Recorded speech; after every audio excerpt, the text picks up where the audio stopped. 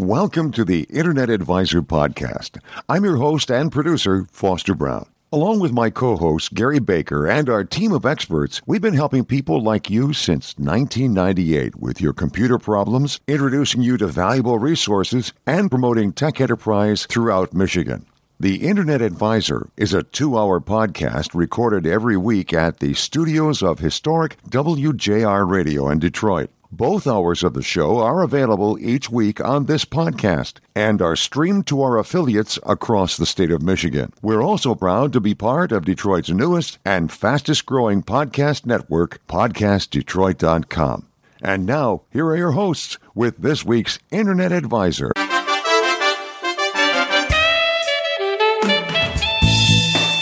Welcome to the Internet Advisor, your place for answers to your computer questions since 1998, with your co-hosts Gary Baker and Foster Brown and their team of tech experts. The door is always open at internetadvisor.net on Facebook and through Twitter. But right now it's time to get you in touch with your helpful hosts on this week's edition of Internet Advisor. Welcome to the Internet Advisor. Hi, I'm Foster Brown, co-host of the program, along with my posse in here. We've got Mr. Ed Rudell and Cal Carson are with us. Gary Baker is off sailing the bounding main, or the Caribbean someplace anyway, and won't be with us this afternoon, but we've got a great crew lined up. We're going to be talking with Vince Smilewski from BC Web Design. We're going to be talking about both his company and about autonomous vehicles. What's in our future with these marvelous cars? It's a lovely day in the neighborhood here. Foster Brown with you, along with Ed Rudell. Eddie, good to be with you here. Always great to be here. Yeah, I was just saying I'd rather be roofing than in here, but that's not true. Not in this heat, I don't think. On the roof. And the man himself is back with us in town. That is Mr. Cal Carson. As I told you on emails, I've had withdrawals like you've never seen. I mean, it's just fun to be in here with you guys. It's fun to be in front of the mic. It's fun to talk to the people who listen to us every week on this wonderful show and across the wonderful state of Michigan and on all the podcasts. It's great to be back. It's good to be here with you as well. And we also have in studio with us somebody who's going to be our co-host during the program here, our special co-host, Vince Smilewski, who has been around for quite a while. We've shared the mic with you for quite a while, haven't we? Well, it's great to be back. And Vince is the owner of and the founder of BC Web Design, which is a company that developed the web page for us that we use now for our program. And glad to have you in studio today. We're going to be talking about autonomous cars with Vince in just a little bit. But before we get there, some interesting things going on in the news this week. Anything catch your attention there, Mr. Carson? No, absolutely not. The world is completely perfect and everything's wonderful. Let's see. The Apple world was shaken. Well, I wouldn't say it was shaken. I think it was time for, the page to be turned again and move on to the next big thing, because that sounds so Samsung.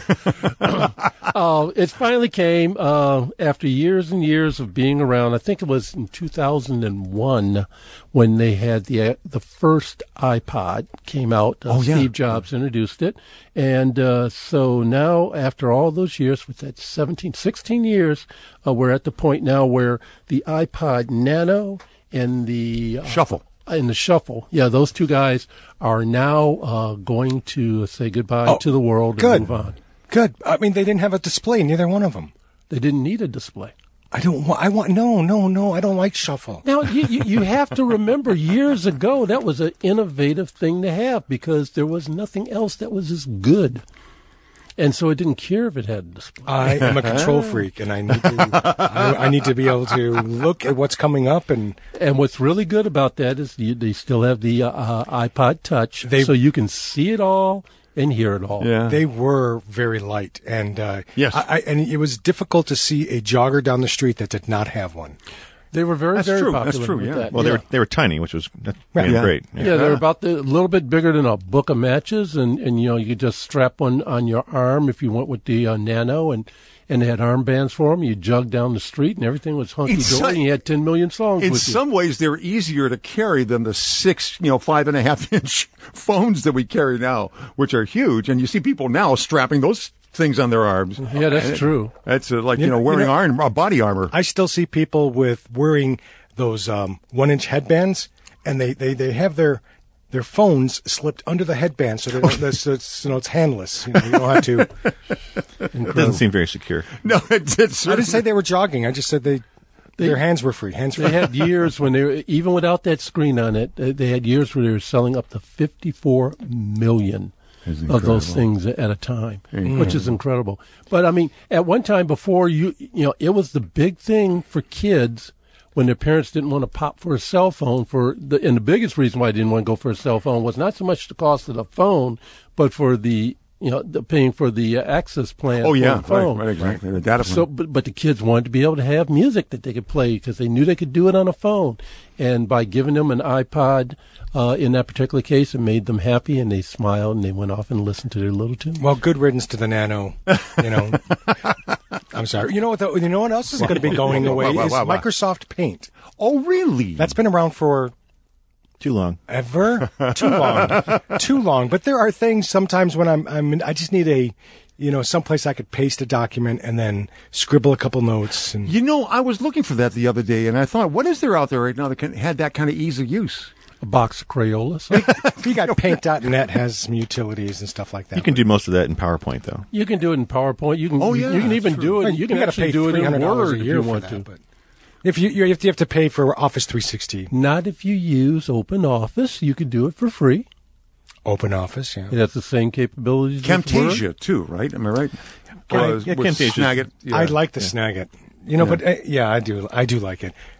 Some of their most recent innovation, I'm like, they got rid of some of my favorite features. They didn't make them default. So let me know. Making arrows and stuff like that. Let me understand this. Are you saying that in Windows 10 they still had the Paint application? Yes. Well, what they did is they came up with Paint 3D with the last update. That's right. But now it's not going away permanently with newly shipped systems. You'll still be able to go to the Microsoft Store and download Microsoft Paint. But it won't be default part of the package. Right. Hey, guys, one of the other things I wanted to note just kind of quickly in here, and our hats off to the ladies of Diva Tech Talk. Just saw that this week they won 2 Clarion Awards from the Association of Women in Communications, and that's Kathleen Norton-Schock and Amanda LeWan, and I forget the other person who's there. I'm sorry. Well, it doesn't really matter. There's 3 of them, and they can talk their mouth off. They began here. We were just delighted to launch the program here, and they won for regular radio talk or interview program, and they got an award for Women's Issue Radio program. So congratulations to the ladies of Diva Tech Talk on those 2 awards. Back in just a minute, we're going to be talking with our special guest here, Vince Milewski, about automated cars and the impact that they're going to have on our lives as we look into our crystal ball as we head into the future. Welcome back. And by the way, thanks, Mike Fetz, who is our engineer in charge here this afternoon. Doing a great job, as usual, behind the glass. And by the way, I need to correct this, or I may be lynched. And that is, I want to thank the folks at Diva Tech Talk, and the 3 people who are the hostess of that program are Nicole Johnson Scheffler, that was the name that I was missing, Amanda LeWan, who's Bamboo Detroit, she's one of the people there at that co-working space, and Kathleen Norton-Schock, who's with Michigan Council of Women in Technology and many other things as well. But congratulations, ladies, on winning that award, 2 Clarion Awards, as a matter of fact, from the Association for Women in Communications. Okay. I got a strange feeling that Nicole was actually listening at the time when you didn't mention her name, because for some reason or another, because she's affiliated with Cisco, your internet stopped. She was like, we'll fix this. All right, he'll remember now. Well, let me reintroduce our special co-host for the program here today, Vince Milewski, who's been a friend of ours and on very many times here with us. We began our affiliation with Vince as VC Web Design, but Visual Compass is the name of the name you've given to the business now. Does that mean you're more than just the web design kind of company now? Yeah, we let's say maybe 6 years ago we went from mostly web to a lot more video, photography. I know you guys produce animation. You produce a wonderful video for us that we have posted. Oh, that was a blast to do. Oh, yeah. That was wonderful, and we love showing it off. So you've gone well beyond the website. Yeah. Hey, full spectrum. What I wanted to talk with you about was something that I know this, maybe it's because of your proximity to the North Campus at U of M, and Ypsilanti as well. And I'm doing contract work for Ford now. So are you? Okay. Yeah. You wanted to talk about automated vehicles. Yeah, I think it's fascinating. Yeah, it certainly is. For you, what is the one key aspect of it that is the most interesting for you at this particular point? Well, to me, we're now moving into a world where software is one of the most important parts of a car.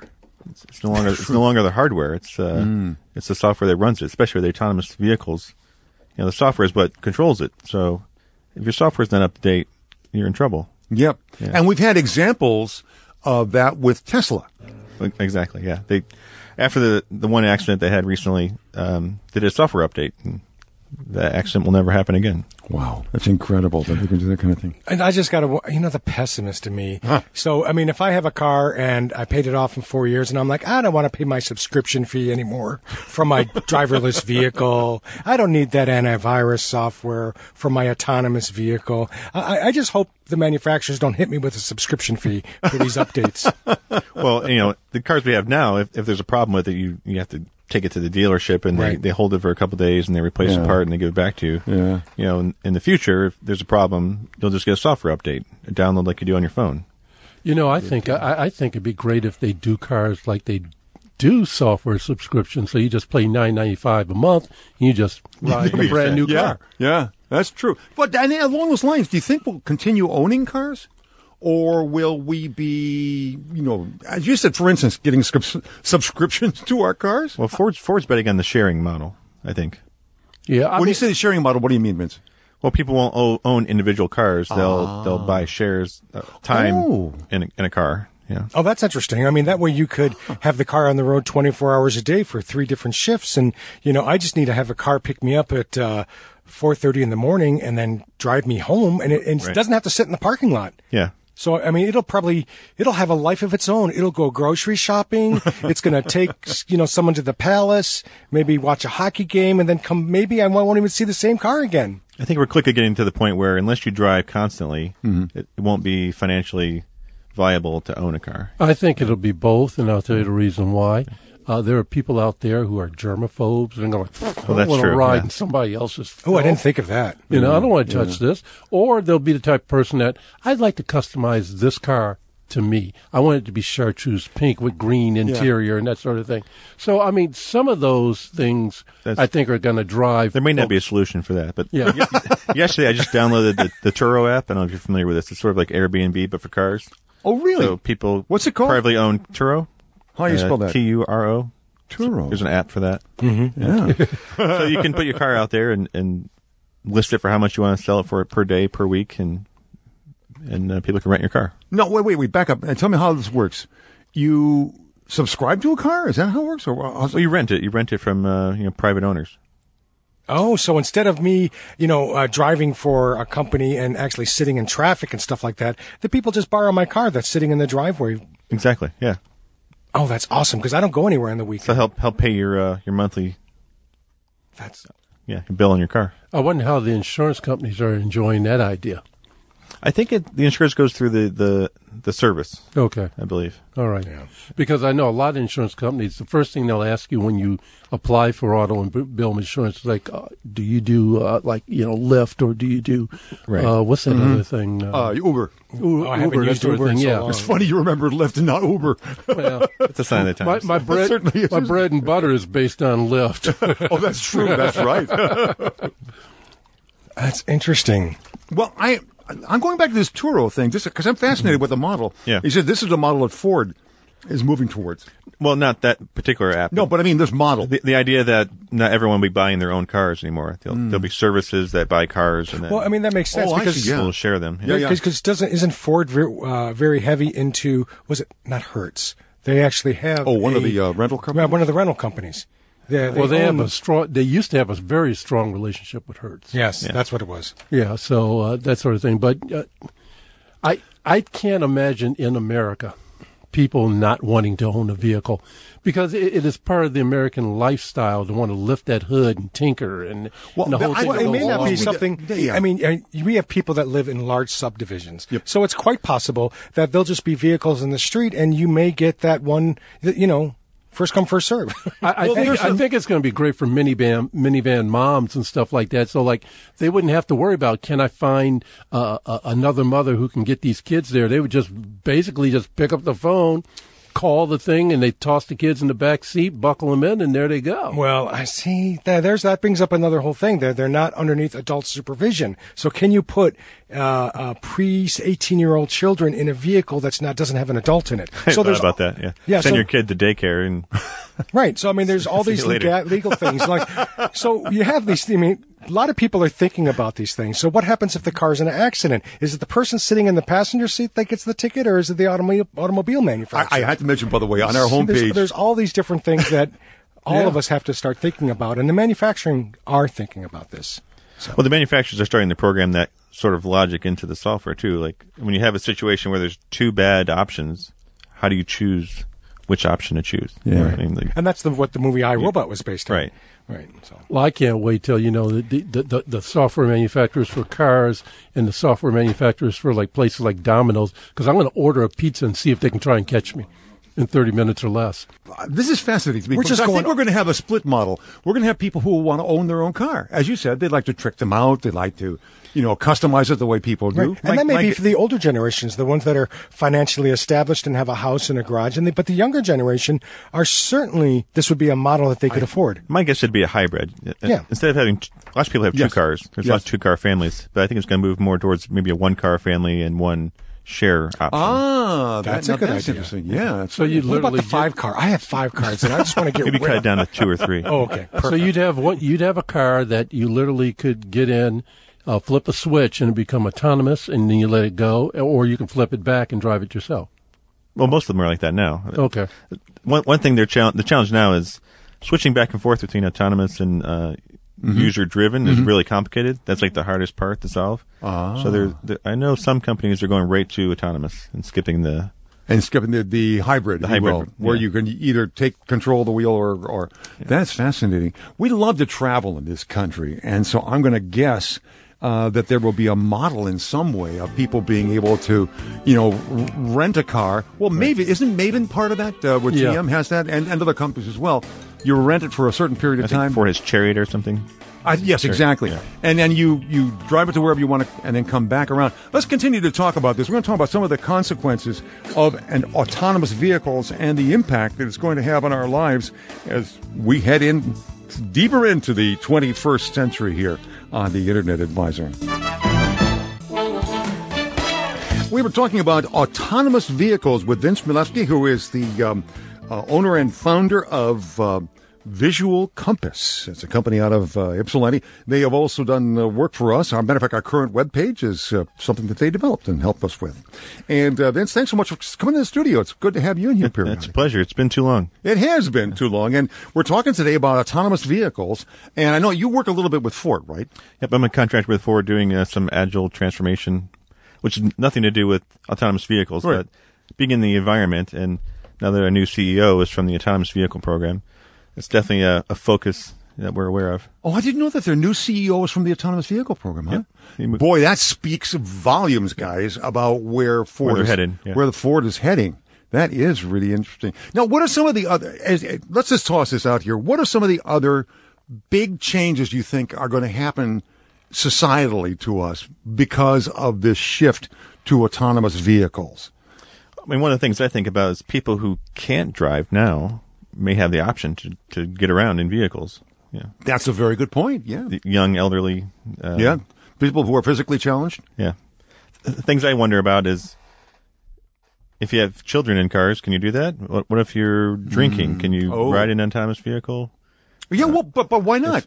I don't know. Yeah, it's a good That's question. a good question. I was going to say, on our homepage, if you go to internetadvisor.net, I saw a cartoon out there that I just had to put on, and when you look at it, it's kind of tongue in cheek, but it kind of points out the issue that Matter of fact, the one picture I have is of this young couple kind of lounging in a car, and something else is doing the driving, but down below there's a cartoon, and there's a fellow in the back seat with a newspaper in his hand, and there's a police officer who's standing next to him and is saying, "Speeding officer? You'll have to ask the self-driving car." I think we'll have to have some new laws to dictate who's responsible for that. That's interesting. Yeah. New laws. Some of the other things that are happening, I'm wondering if this is going to be like a revolution in infrastructure as well. And I'll tell you why I say that. Ed pointed it out to me a couple of weeks ago. You were talking about driving on I-75 and seeing some of these QR codes. You know, they look like squiggly, crazy things. Yeah, like they're the 2D barcodes, right? Yeah. And basically saying that the right lane is closing in 1 mile, 2 miles, and it's a barcode for the smart vehicles. But see, we don't know what it says. Well, I knew what it did. But the car says. You can't figure out barcode? No, I didn't know. I guessed. You speak barcode. I guessed. You know, I wonder what the economic impact autonomous cars are going to be, because for the longest time in America, you know, everybody strove to have a chicken in every pot and a car in their driveway. Right. And then it became 2 cars in the driveway because women started to go to work. And so you had the 2 out there. So that was a driving force for the economy. You know, buying cars that makes a lot of money move around with every purchase. And does that all change now? Because that's not going to be driving out there anymore. Well, now you're going to have some new companies entering the market. For example, one of the big problems with autonomous vehicles is there's lots of data that needs to move around. Yes. So you have companies now who are setting up these services for transferring large amounts of data in the cloud.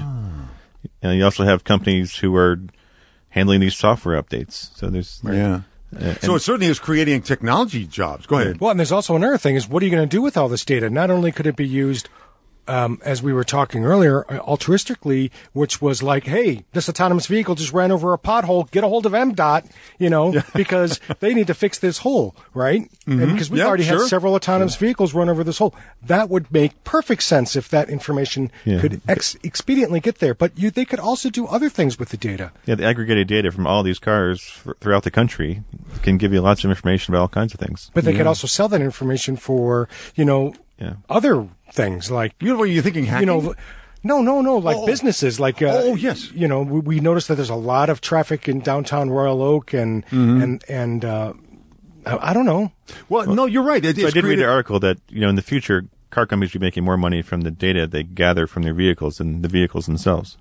So it's a new model. I gotta wonder then what's going to happen to all those manufacturing jobs. Because Detroit robots certainly has been. Well, and the other thing, the robots are already gobbling up a lot of those jobs. Well, and you can look at the other thing. You could have someone with some potential company or city that has influence and says, wouldn't it be nice if we could route a bunch of traffic in front of this new mall that we have over here, these businesses, and maybe we should route these autonomous vehicles over there so people could see these businesses that we've put up, And we would never know about it. But once again, there's the paranoid side of me. Do you want to be routed over there is another story. Yeah. Well, no, I don't. No, but I mean, do I have a choice if the autonomous vehicle chooses it? Well, it definitely raises privacy issues. There's privacy. How's the data going to be used and by whom? Yeah, like why is your autonomous vehicle always dropping you off at the no-tell motel once every week?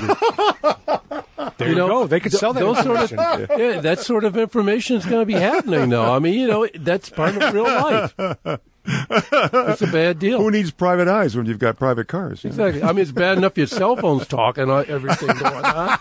Now the car is going to be talking. When you go to court, your entire jury of witnesses is going to be like a car, a cell phone. It's just all going to be in electronic. One positive outcome with this would be better traffic flow. I mean, because autonomous vehicles are going to drive much better than we do.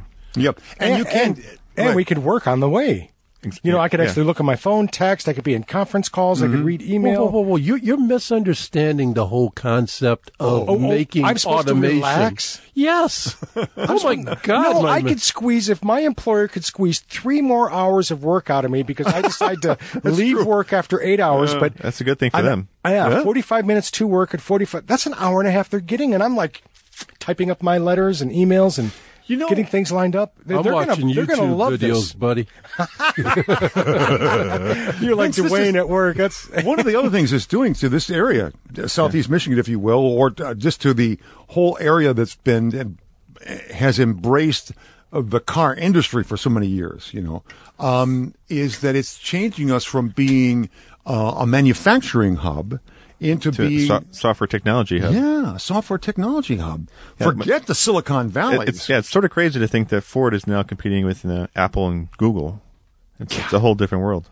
Yeah, and that Apple is, as a matter of fact, is trying to create it. Well, haven't they created a software for cars, a car tech? They're working on their own autonomous project as well. But, the bottom line is I think it's going to get to a point where all those manufacturers are going to start looking at each other and saying, you know something?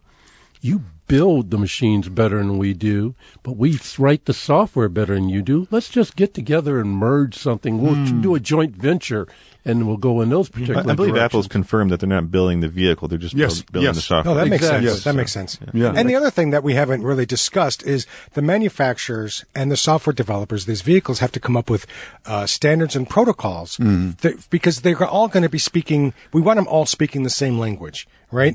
So, and mesh networks are going to tie into here so that my car has a very limited and private conversation with the car in front of me so that we know that its brakes are applied and possibly through the link of a dozen or 24 cars up in front of me through this mesh network, it'll know that there is an accident on the right-hand side of the lane.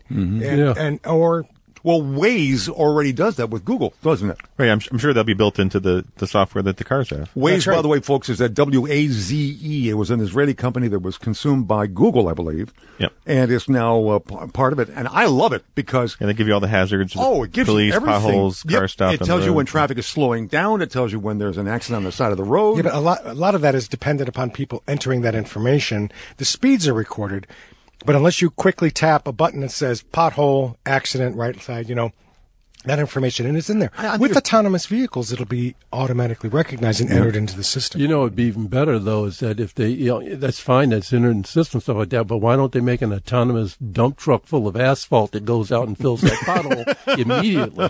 Well, that's funny, but actually, it will change the world as far as trucking goes. I mean, think about autonomous trucks. I mean, going cross country. Mm-hmm. That's going to change things quite a bit, I would think. Well, the great thing about that, in my opinion at least, is that then they definitely have strong traffic patterns that they know about. They might even just have it so that all the trucks just flow out during off hours when there's less traffic on the road, and they can put more of them out there and get them going. Also, control the weight issue with trucks, because that's a huge issue that has been destroying roads that's what's beating the living hell out of roads. Mm-hmm. Well, have you noticed how many of the weigh stations are now closed in Michigan because they don't want to man them with personnel? Yeah, and even the ones that are automated, they've closed a lot of those. I can't help but think that this is like the transition from the buggy and the whip and the saddle and somebody with a broom and a shovel. It's a pretty significant switch. Yeah, it's a sea change. In terms of culture as well. I kind of wonder how the autonomous vehicles will affect us. Because they're around. I just got this picture in my head of the Indianapolis 500 driverless. Who needs drivers anymore? Who needs drivers anymore? We'll just have them go 230 miles an hour driverless and become a software test. All the people in the center court. Yeah, but it takes all the fun out of NASCAR because you have to program in a crash. Oh, jeez. Randomly. Yeah, randomly. Oh, goodness. Vince, thanks so much for being with us today. And we're going to have probably a little bit of time after Mike Brennan is coming up with MI Tech News, the headlines there. Maybe we'll have a few more thoughts before we wrap this up. Vince Mileski with us in here as our co-host today from Visual Compass. We're talking about automated vehicles and the huge changes they're making in our lives.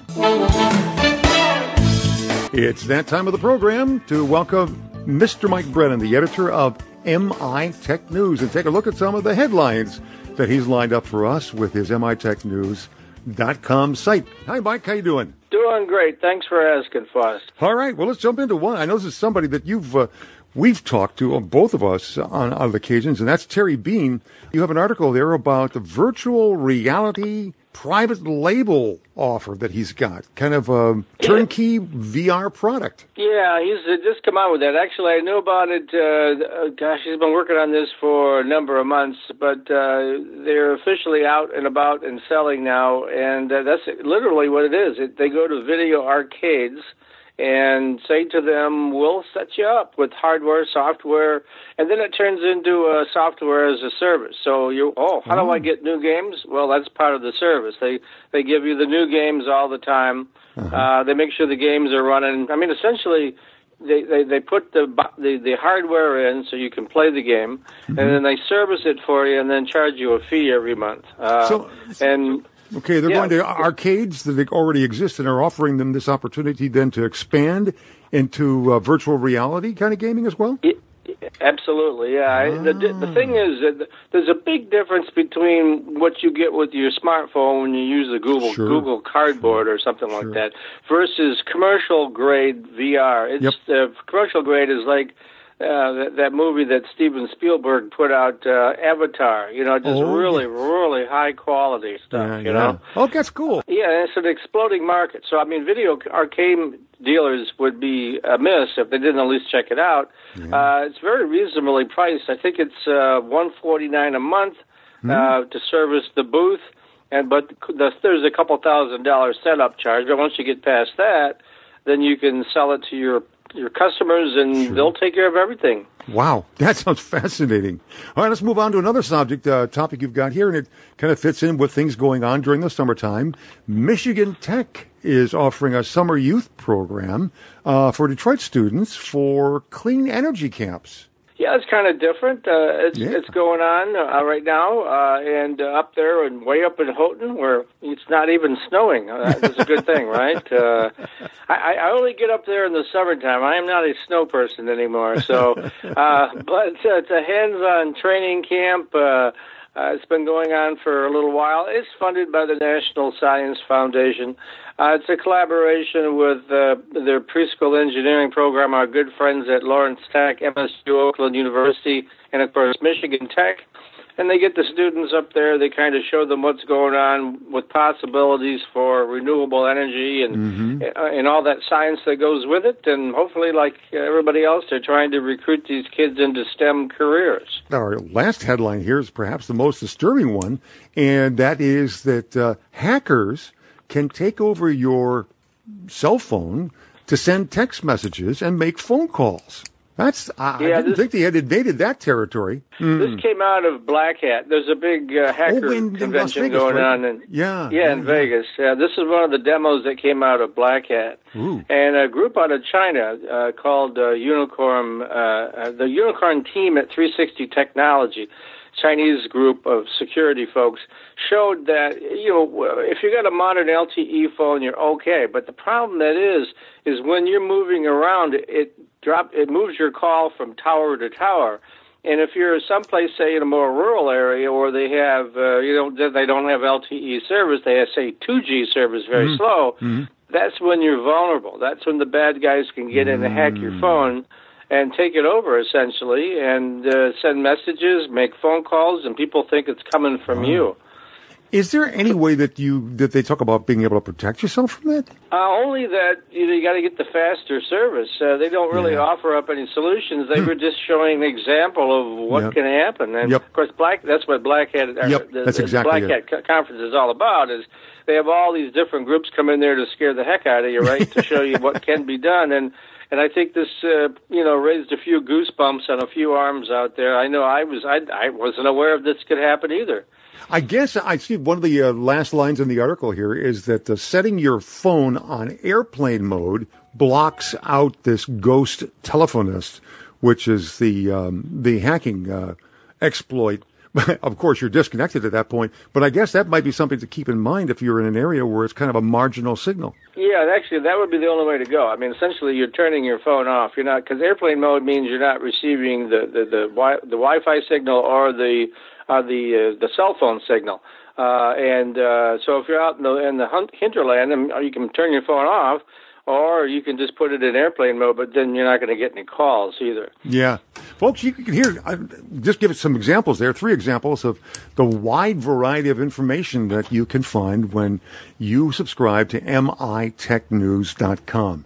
And you get 2 feeds a week. One's on Wednesday and one's on Friday. And there's all sorts of resources in there, everything video and audio, podcasts, all sorts of good stuff. And the price, Mike? Absolutely free.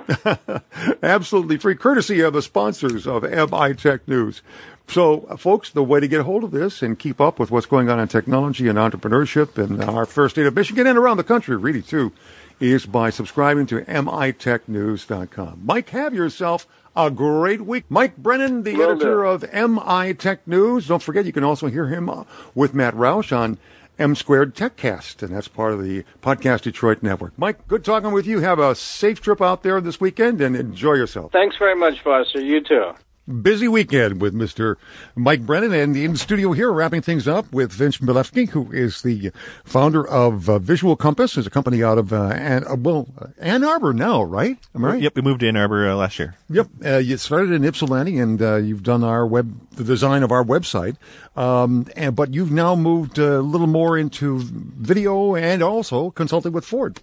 Yes, more video-related stuff, which has sort of been driving the last couple of years. And then, doing the contract work with Ford, which I love. It's doing agile transformation. So those agile groupies out there. Oh, my gosh. I'm so glad Gary's not here because you guys would be agiling together. And he's a big fan. Well, since you said that, Vince, what are people looking for in video on websites and stuff now? Beyond YouTube, what sort of things are being driven out there? Well, as you know, people don't read anymore, so video is the best way to get your content out there. Most of our clients are doing product demonstrations, learning about the company. So, like a CEO talking about themselves and the company and their values and why they're great. Do you actually have production studios for them to create the video content, or do they create the content like with an advertiser, then bring it to you and you incorporate it? We create the content. Although some people, like we're doing some work with U of M right now, and they created the video, but we're doing the editing. So we do both. So folks out there, if you're listening and you have a business and you want to enhance it with some really stunning video, give us a call. You know that I never really thought about people not reading as much. Yeah. I mean, we used to be that we all looked on websites, but you're right. Everyone just subscribes to channels and gets their news that way. There's so much more out there. You don't have time to read it all. And you get more information, when you get more your senses involved worth in it. 1,000 words kind of thing, yeah. If they ever got smell-o-vision going, it would be wonderful. Someday. It's possible. You never know. All they're going to do is, they'll put sensors that'll come through a USB port that will, stimulate the inside of your nose. We'll get the Brave New World kind of smell-o-vision. Yeah. Or feelies, I think was what Aldous Huxley had in his book. We've been talking about autonomous vehicles as well. Thank you so much for being with us today. I really appreciate it. We've had a great...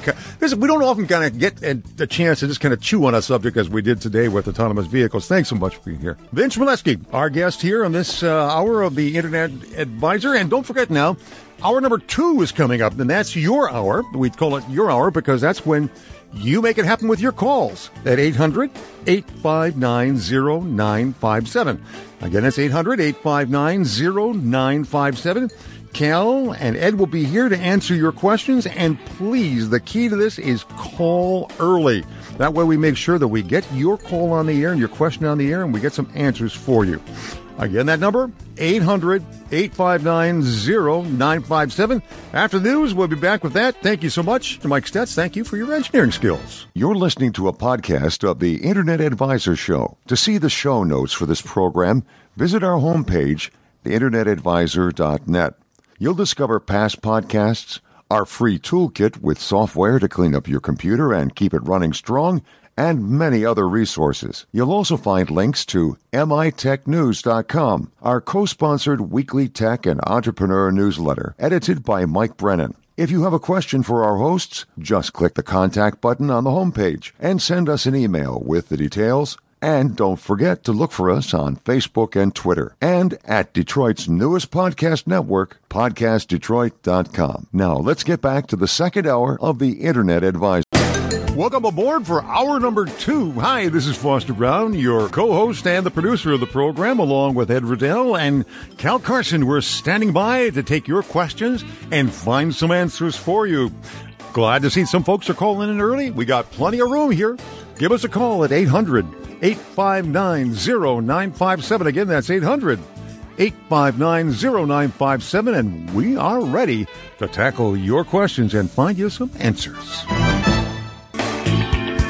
Welcome to the Internet Advisor, hour number 2, and that's when we get your questions and we try to find some answers for you as well. By the way, Ed, I wanted to say, if you go to internetadvisor.net, Ed, your picture is posted there as well.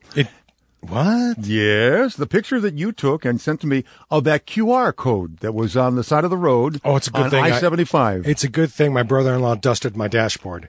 And I don't advise doing that at 70 miles an hour going. So yeah, I took that picture driving down northbound 75 just past Crooks.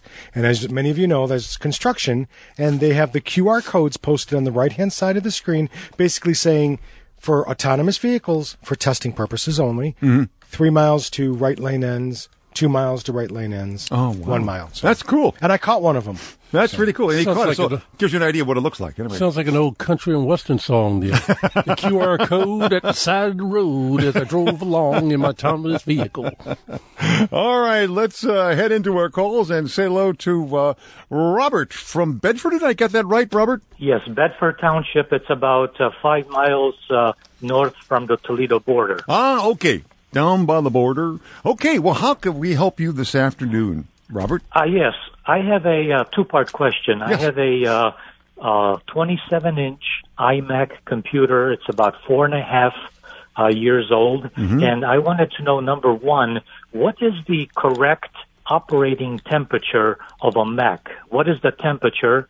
And the second thing I wanted to know, how do I find out, how can I check my computer to see if it's operating at a normal temperature or if it's running hot? There are a number of, you can go out on the net and look for a number of testing programs that you can download that will show you the temperature of your CPU, and it'll tell you if your fans are running and how fast they're running and the RPMs and everything on that. And you can just go out and search for it. There's a number of them out there. Now, your Macs also support the ability to go to the Apple App Store, right? So they could search for a free utility in there as well, right? They certainly could. Right. So, I would just go out and look for anything out there in that particular thing. The exact temperature for that sort of situation, you could probably do some searching on Apple's knowledge base and perhaps find that. There's so many models out there that I can't tell you which temperature for that particular model should be.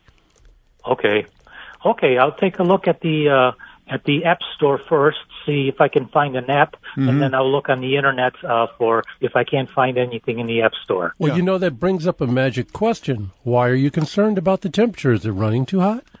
Well, I've noticed over the past a month or so that the fan is running constantly. It never shuts off. It just runs and runs and runs. And I was just wondering, is it running constantly because it's overheating, or is that normal? Because if you go back, like, say, 3-4 months ago, it would run for a while, then stop. Run and stop. Now it's just running. It will not stop at all until I shut off the computer. Okay, now there's two things that come to mind when I hear that situation going on. One's physical, and one is, for lack of a better way, mental. When I say mental, what I mean is that probably somewhere in your operating system, there's something constantly running in the background that's creating a lot of CPU usage, which is creating a lot of heat to go, and therefore turns the fans on. So, because on a Mac, every time you shut it down, when you relaunch it again, all the same apps are still opened up, right? Depending on whether or not you have that button saying to open up everything over again. Exactly. So one of the things that I would do is this. Shut your Mac down, and then when you power it up, hold down the Option key, the Command key, the R and the P key, and then hit the power button and continue to hold those 4 keys down. Command, Option, PR. Correct. You'll hear it boot up and do the chime, and then it'll go black, and it'll boot up again and do the chime, and then go black, and it'll boot up one more time and do the chime. And the whole time you're holding those 4 keys. Correct. On that third chime, let the keys go and let it boot up on its own. That should do a PRAM reset of all the hardware, firmware in the computer, and that may eliminate the issue for you. The second thing that I'm suspecting is because it's a 4-year-old computer, depending on the environment where you have that computer working at, you may want to swing it around, and on the top edge on the back, and on the bottom edge on the back, and on the bottom underneath the display are gratings. You may want to take a vacuum cleaner and lightly vacuum out all those different areas so you can get proper airflow going to the machine. They may be slightly clogged, and therefore it's not getting enough air to keep it cool on a regular basis. Right, especially if you have pets. Oh, yes, I do that all the time. I check the back to make sure that all the ports, everything is nice and clean. Good. Yeah. Yeah. And even with an iMac, you need to do that. Make sure the old PCs, when you had them on the floor and you get a cat or dust bunnies or whatever, that became a big problem. And that's any electronic device that has fans on it. It's going to suck air in, and with the air is going to come dirt.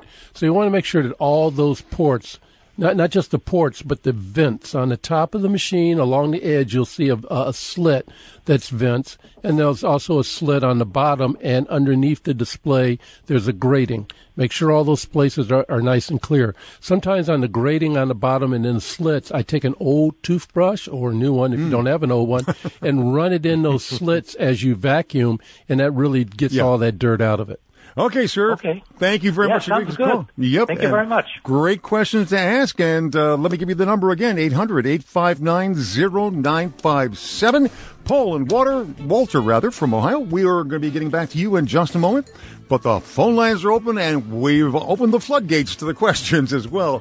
We'll be back to start answering more of those questions as we delve further into this hour of the Internet Advisor, your hour, 800-859-0957. Welcome back. It's the Internet Advisor, and Eric Dortch, our engineer. Thank you so much for your dedicated efforts to help us here on the show.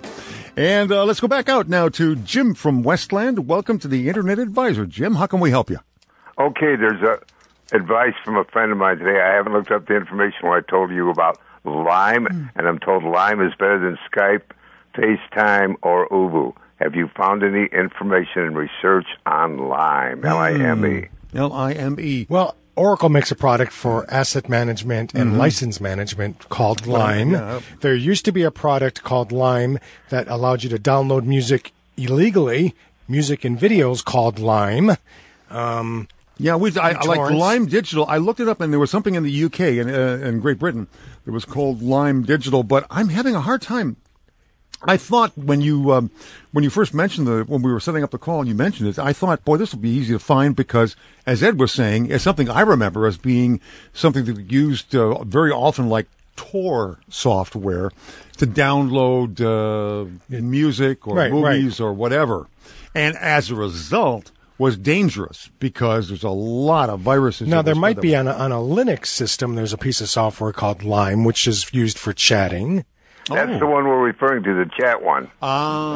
So I've seen that on Linux, pre-installed, and I'm sure there might be a PC version of that. Well, my friend's running one on Apple, and she says it works better than Skype, and it includes phone calls with it. Now, when I use phone calls on Skype to patch into the radio broadcast I do across the country, if you dial an 800 number, it doesn't cost you anything, whether it's 850-888, whatever it is.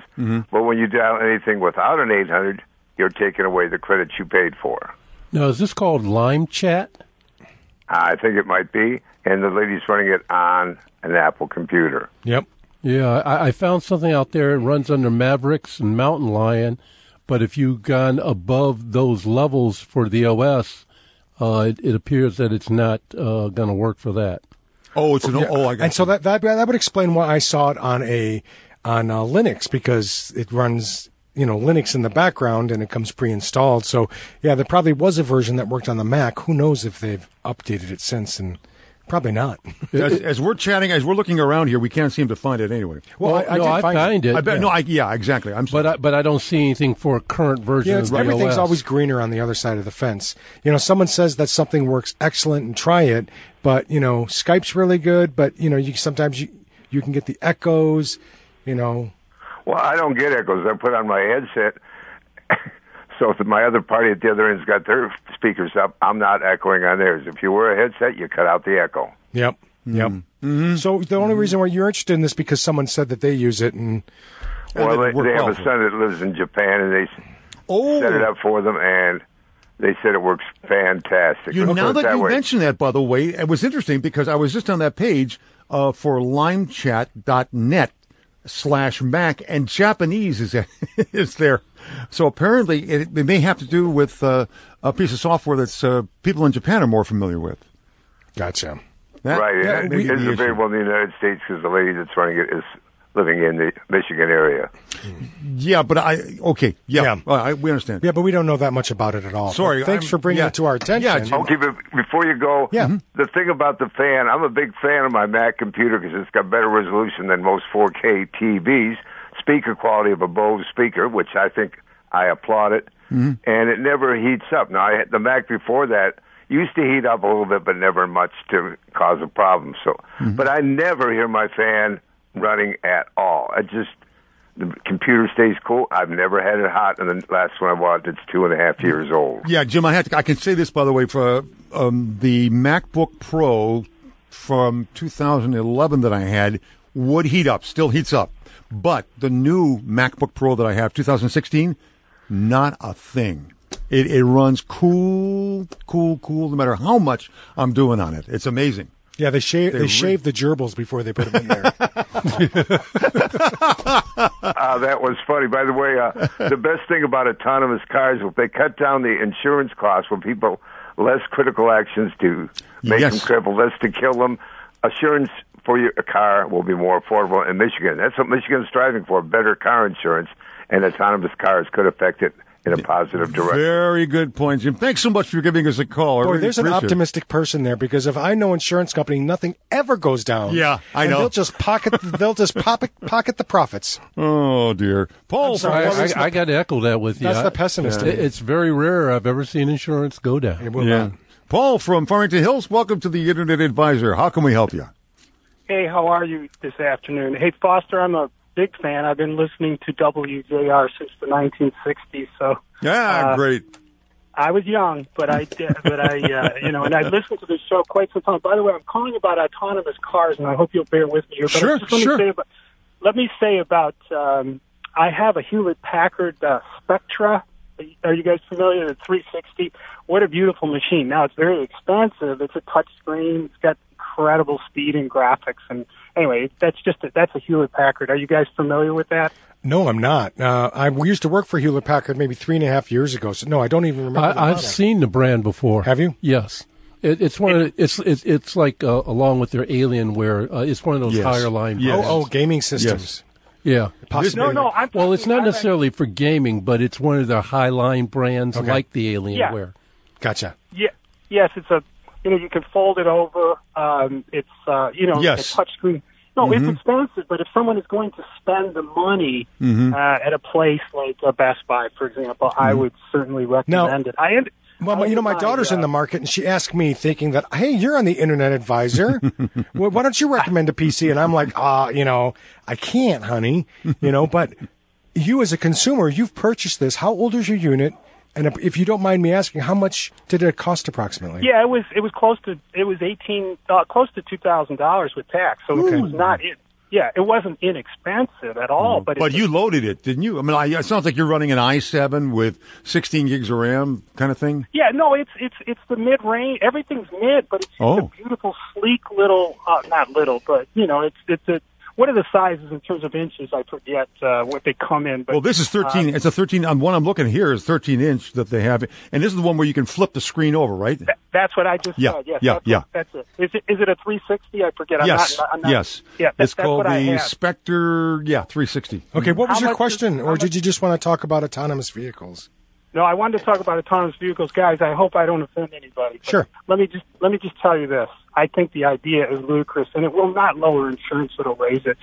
Let me just give you anecdotal, and this isn't anecdotal. This is every day. Okay, so I'm in my late 50s. I'm aware. I'm invested. I drive. I have great reflexes because I'm an athlete. I still compete with 18-year-olds, right? Okay. So the thing, and it's true. And I'm not bragging. I'm saying that because I drive like. My grandchild is in the next car over. So dig this. Good. I go to cut my son's lawn, who lives in Huntington Woods. I live in Farmington Hills, so I jump on 696 at the mixing bowl, right? You know what that is? Telegraph, right? Right. Just between there and Coolidge, I had to use every faculty I ever had learned to stay alive because of a young kid. You know how the motorcycle kids pass you at 120? Yep. Right? Okay, cuts in front of me. I'm going 70 in the middle lane, cuts over in front of my whole point is autonomous cars are not going to be able to react. And let me just say this: in subdivisions, right? Little Terrier, little Maya, I almost hit. I only drive 18, and she's 5 pounds. Don't tell me that. And then I got to go another half mile, and there's a big black bird feasting on roadkill. that autonomous is going to run it over. Okay, I go a little farther, and then the deer run through, right? So okay, and then I the think kids come out from behind the automobiles. There are many kids in my neighborhood who are from different nationalities. They aren't taught. They don't think. And here's the other thing, Paul, though, to consider. And I want to move on, so we got some of the other folks with tech questions here. But anyway, one of the things that they have is this LDAR? LiDAR, which is a radar that looks ahead. Am I right on that? Right. You know, that's one of the things that the autonomous vehicles are able to take advantage of, so they really can see much further than we can. And so when you got some knucklehead, Ed, you and I were driving down here today. Well, we had 3 vehicles that went past us. You were probably doing about 70. They went past us at least at 90. Oh, if not, no, more. More than that, probably. Zipping in and out. The autonomous vehicles, if they're properly outfitted with, the things like the LDAR and the other technologies. Yeah, standard radar and cameras and right. They'll see necessary. That coming well ahead of anything. Or if it's working properly, the other vehicles in the area that are also autonomous will report that there's erratic behavior drivers coming forward from behind you. Yep. I think there'll be generally a greater sensitivity to what's going on in the traffic than there is right now. All right, here's the number again, 1-800-859-0957. And Walter, we got a break coming up in just a moment, and we're going to get back to you, and we want to take some time to understand and answer your question as well. If folks out there, if you have got a question for us, this is a good time to get in here. We have some lines open at 800-859-0957. By the way, for those of you who have got young people going back to school and you're looking for some tips, next week, Rick Broida, who is a gadget guy, and also the Cheapskate, is going to be with us here in studio for our entire program. And I'm looking forward to that. It's always a ball when he's coming in here. Oh, yeah. He's better. Vince is great. But, Rick's great, too. Yeah, so. And it's going to be a lot of fun because he brings There's a lot of kibitzing. I mean, exactly. We have great relationships. Broida? Yeah. Kibitz? He might even bring some gadgets. Drones. Yeah. All right. Standing by for your calls again at 800-859-0957. Back in just a little bit to start the second half of this question and answer part of the Internet Advisor. Hang on.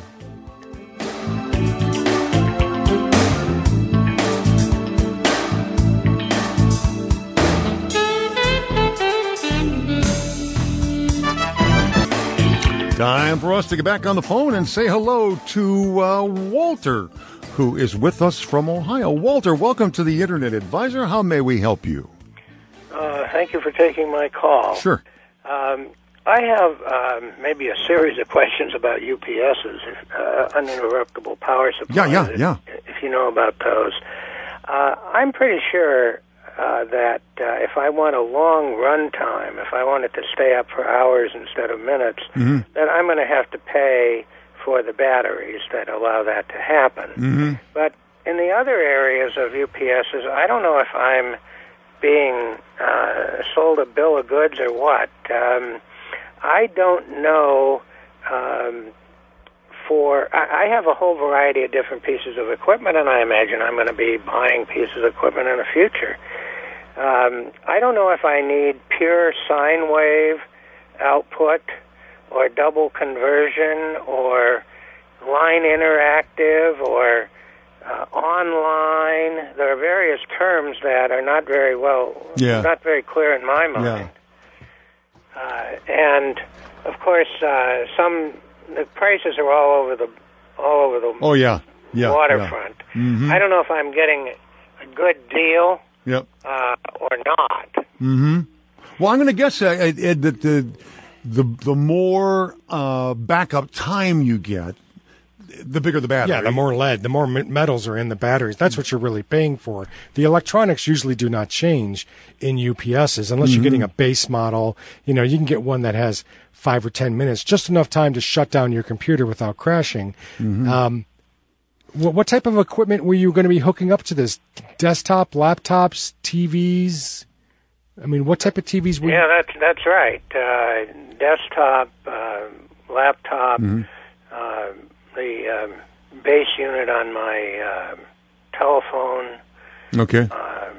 Now, are you? What's the purpose? Why are you considering getting a UPS? Do you have a lot? Are you using it to protect your equipment in case of a brownout or power failure, or do you suffer a lot of power failures? I mean, why are you interested in getting this equipment?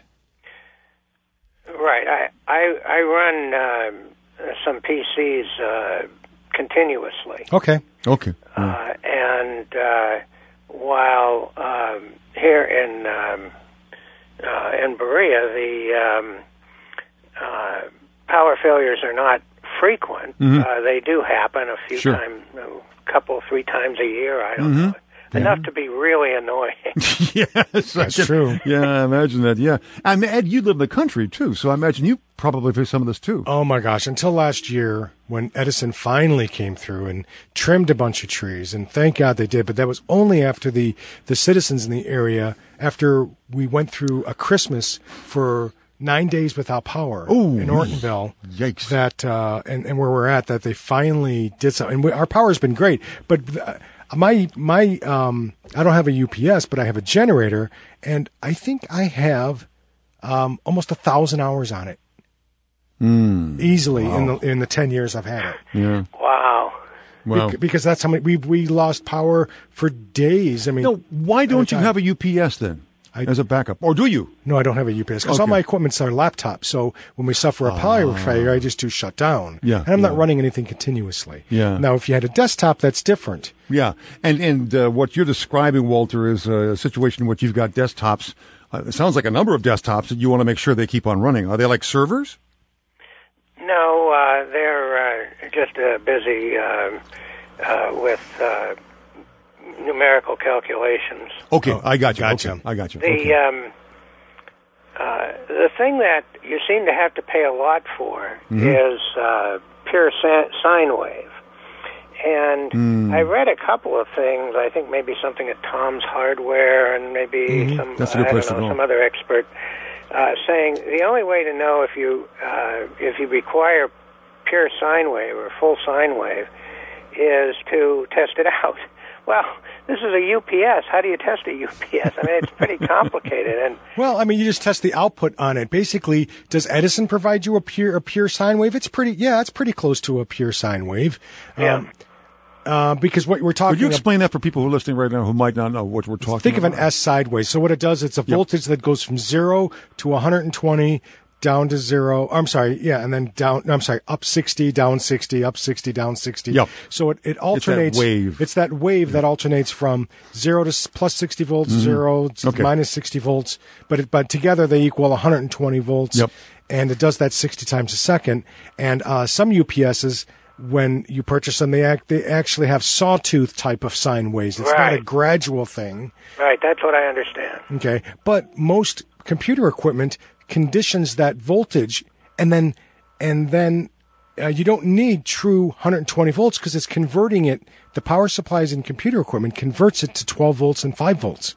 And well, the question is whether the power supply can deal with the sawtooth. Yeah, the sawtooth exactly. Yes. And, apparently, manufacturers are not very forthcoming about what.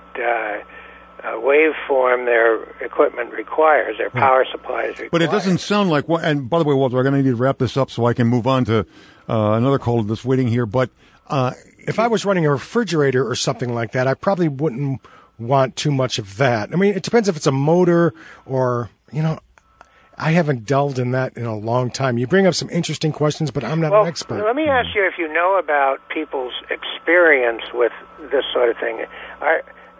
Do we know, are there people out there who are just have various equipment running, and they're perfectly happy with these inexpensive ones that don't provide the full sine wave. Well, you know what we can do, Walter, is ask, and we'll do that right now. Yeah. If somebody's out there who has dealt with this with their UPS, give us a call at 800-859-0957 and let us know what your experience is. And some of the most common one you're going to find for general consumption is APC. That's what you find in all the stores. But there are a number of companies in Michigan that provide backup generators, right, for whole buildings, as well as backup power supplies. And if one of those people are in the area, they might be able to call into the radio station. Yep. And you can also go on to Amazon, obviously, and take a look at what they're offering. You mentioned APC. And then also YouTube. You can watch YouTube videos and get their evaluation. Another good place to look. There might be some experts on there that have evaluated, like Consumer Reports, or some individual that basically is doing the same thing you are. I need to find a UPS for my computers that I just, for my household, and I want a decent one, but I don't want to spend a lot of money. And I'm going to suggest also check the reviews on Amazon as you're looking at the different pieces of even if you're not a subscriber, you can look at the reviews. Yes, exactly. Yeah, you mentioned Tom's Hardware, by the way, another good place to go. Walt, I'm sorry, I got to wrap this. I've read a lot of these reviews, and they all seem to be very vague. Okay, well, we're at the end of the time that I can give you because we got a number of other people. I want to make sure we get to them. But interesting question, yeah. You've asked a good question, and one we don't often get. So I'm going to ask if we've got callers out there or people who are listening who have experience with the UPS uninterrupted power supply and can give us some of your insights that you do exactly that. So thanks for giving us a call, and we're going to make sure that we keep our phone lines open, and Eric, our engineer, is going to be looking carefully for that as well. Let's go to Blake from Royal Oak. Blake, welcome to the Internet Advisor. How can we help you? Hey, guys. Thanks for taking my call. Okay, sure. Let's go quickly to it. I got a cable provider, and it provides me a bundle: internet, phone, and cable TV. And I want to get rid of the phone, and I hear things like Grasshopper and all that because I'm trying to save money.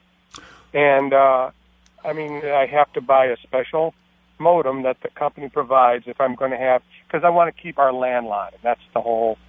Are you going to keep the cable? Pardon me? Are you going to keep cable TV? Yeah. But what you want to do is get rid of the phone.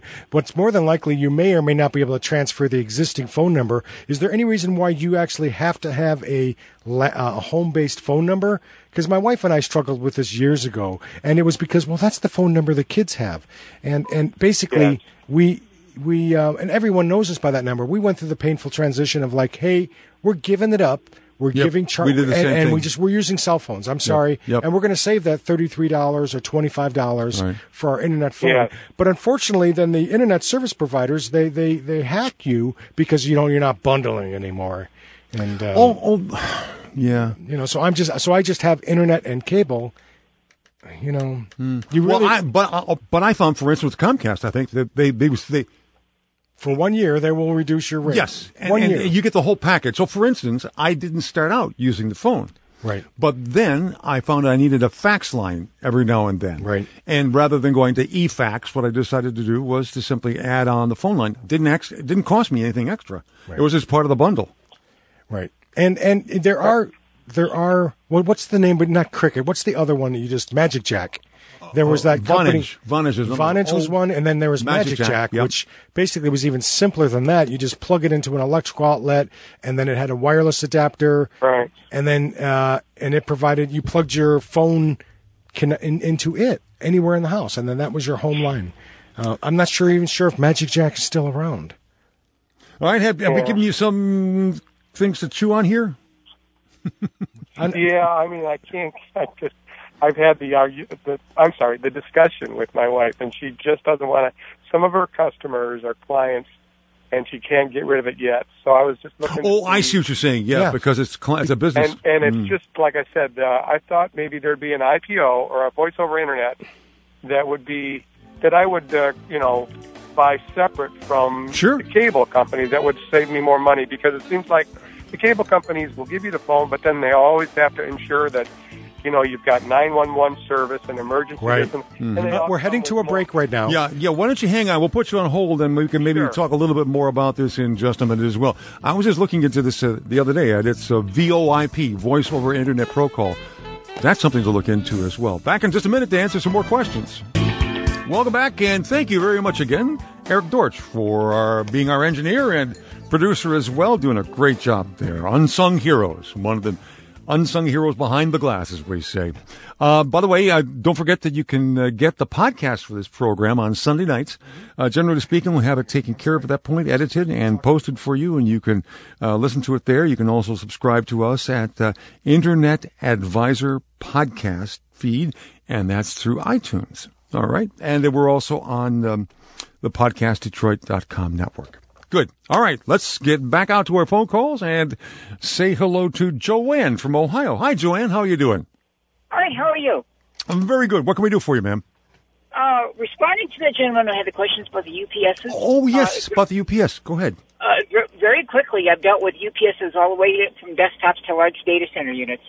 The difference between an online and an offline, the online unit is constantly running off power and charging the battery, and you're constantly running off the battery. The offline unit is essentially sleeping until the power drops, then it fires up and the battery kicks in. For that offline unit, there's a period of about 10 milliseconds where your load doesn't have any power. For most computers, that's okay.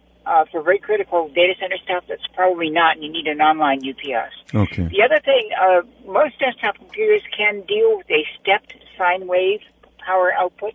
Oh, that's the one we were talking about where the it's chopped off. Yeah. Right. It's an approximated sine wave, or they call it stepped sine wave. Gotcha. I've used a number of those, and they're just fine. And those are fairly inexpensive. Going back to the online versus the offline, the online ones are better in terms of the load will never see the power drop, because it's always running on battery 24/7. Right. The downside is they cost more, and they wear out faster because they're constantly running. Yes. Whereas the offline ones are essentially sleeping until the power drops. That's excellent. Joanne, thank you so much. Is this part of your work portfolio? Yes. Okay, just out of curiosity, typically how did they sell units? Are they still sold in, was it KVA or, how many hours or, typically the industrial units are always spec'd in KVA. The units you find in computer stores are typically ranked in a number of hours and the wattage, total wattage for the load. Okay, so if a user has, like he said, a couple computers, each computer is probably 400 watts of the desktop. A laptop is probably, 100 watts at most. And then a TV is also probably 100 watts, maybe a little bit more, depending on the size. So he could probably get away with a 1,000 or 1,500 watt unit. And then he just has to then pick the duration of time he wishes that to have online, basically. Now, I would derate that a little bit. If you need 1,000 watts of backup, buy 1,300 watts or a little bit higher. Right, where you're talking about the 70% thing, where you want to be running at 70%. Okay, excellent. Exactly. Joanne, thank you so much. You were a wonderful example of what happens when we tap the resources that are the folks out there in the audience who are experts in this and certainly can help us with answering some questions. So great job, Joanne. Thank you so much. Thank you. All right, take care. I love that. When we get our audience. I'm glad you put that call out there. That was great. That was really good. All right. It re-educated me. Yeah. You can educate me. Educate. All right. Tom from Detroit, welcome to the Internet Advisor. Glad to have you on. What can we do for you? Hi, guys. I just want to share a quick tip with you as well. Okay. I'm one of those guys that ported a phone number, a 50-year-old phone number from a landline over to my cell phone on a Verizon. And I've used that ever since. I've done that, my wife and I, for the same reason. You were saying the kids had the number, everybody else had the number. It's been on there for 50 years. Everybody knew it. Doctors, 50 years, dentists. wow. And so I said, I want to see if I can't port that number over to Verizon. And they said, I don't know why you can't. We'll try it and see. And sure enough, it did. And I've been using it for, 5 years. Oh, that's great. I was given a lot of hard time by Verizon actually doing ours and trying to relinquish it to, but this was 10 years ago. I got so much grief. I'm so glad that you were successful in that. Yes, and I still do. So I just wanted to share that with you. That it was successful for us, and we've been using it ever since. Sometimes you get a lot of the the robocalls still, but then again, that's the beauty of having a cell phone. You can just push it over and say, "Okay, I'm not going to answer that one." Let it go block phone number. Yeah, and you can block the phone number too. It really is handy. Exactly. That's the other good thing. I have to say that really is handy. You know, I wish the phones. That mobile phones let me block anything that ends in 248-392 star. There you go. And all the 1,000 numbers after it. You know what? That's a good tip. Yeah. There you go. There's my $1 million. I listen to you guys religiously every time I can, and I've gotten so many good things and good tips from you guys. It's you provide such a wonderful service. I'm glad you're out there. Thank you so much. And you're quite a blessing. Thank you for being part of that blessing to people out there and sharing. Yeah, giving back. Yeah, Tom. Thanks a million for being here. I love it. Take care of yourself. Keep up the good work. All right, thank you. That number, by the way, we still have time for maybe one or two more calls. So if you're hanging back there and think, I don't know if I can get my call. And I have to, Blake that called in. Yes. Him and I were talking about that phone number. Unfortunately, he was going on. He wanted to talk about autonomous vehicles. Yes. But we were coming on air, and I had to, unfortunately, he didn't hear me whispering, I got to hang up. And I hung up on him. So, so I hope he heard that call from Tom. Yes, we certainly hope you did. Okay. Again, we've got 800-859-0957 in time for one more call. You mentioned Magic Jack, and I hadn't heard that name for a long time. Yeah. Then I'm looking at the website now, and they're still there. What's the principle for it? How's it work? It plugs into the side of a PC basically, and allows your PC to become the phone. So so you could take it. You could take it anywhere in the world with you, or in the country, and even when you're going traveling, you'll have your phone number with you. That's one option you could possibly try. Very interesting. Okay, but it's been a that's dated.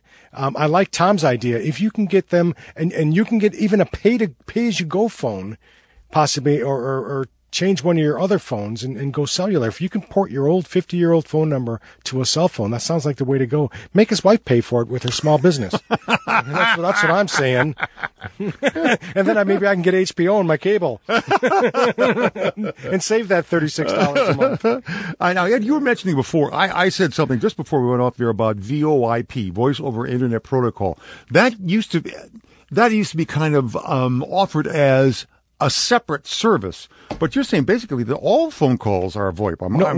Well, if it's being provided by your internet service provider, that's VoIP.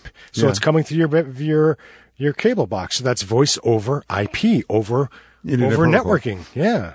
So Charter, Comcast, WOW, they all offer it. They want to bundle it. They want you to get that service and get rid of your old-fashioned landline, which never actually lost power. And that matter of fact, that was POTS, what they call it. Yeah, POTS. Plain old telephone service. Yeah. Matter of fact, Comcast was great when they first released, when they first started offering cable, and voice over IP with the phone numbers.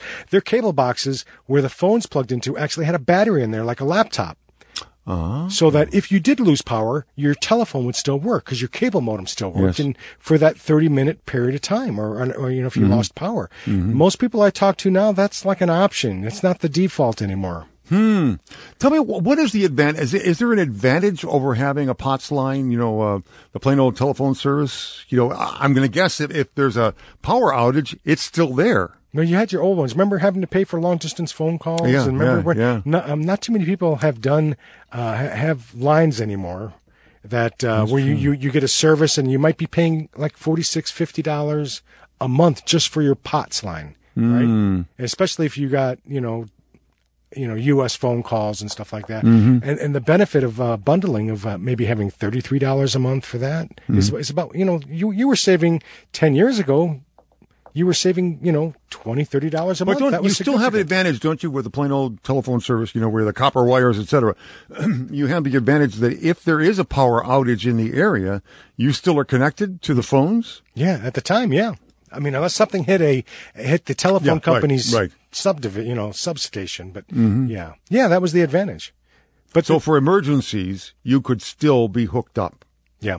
Well, with a cell phone. Yeah, I know. Yeah, you're right. You're right. You have your cell phone. And that's why so many people, us included, you too, have gone to making your cell phone your primary call. Right. And we heard today, somebody calling in and saying, don't worry about being able to take your old phone number with you.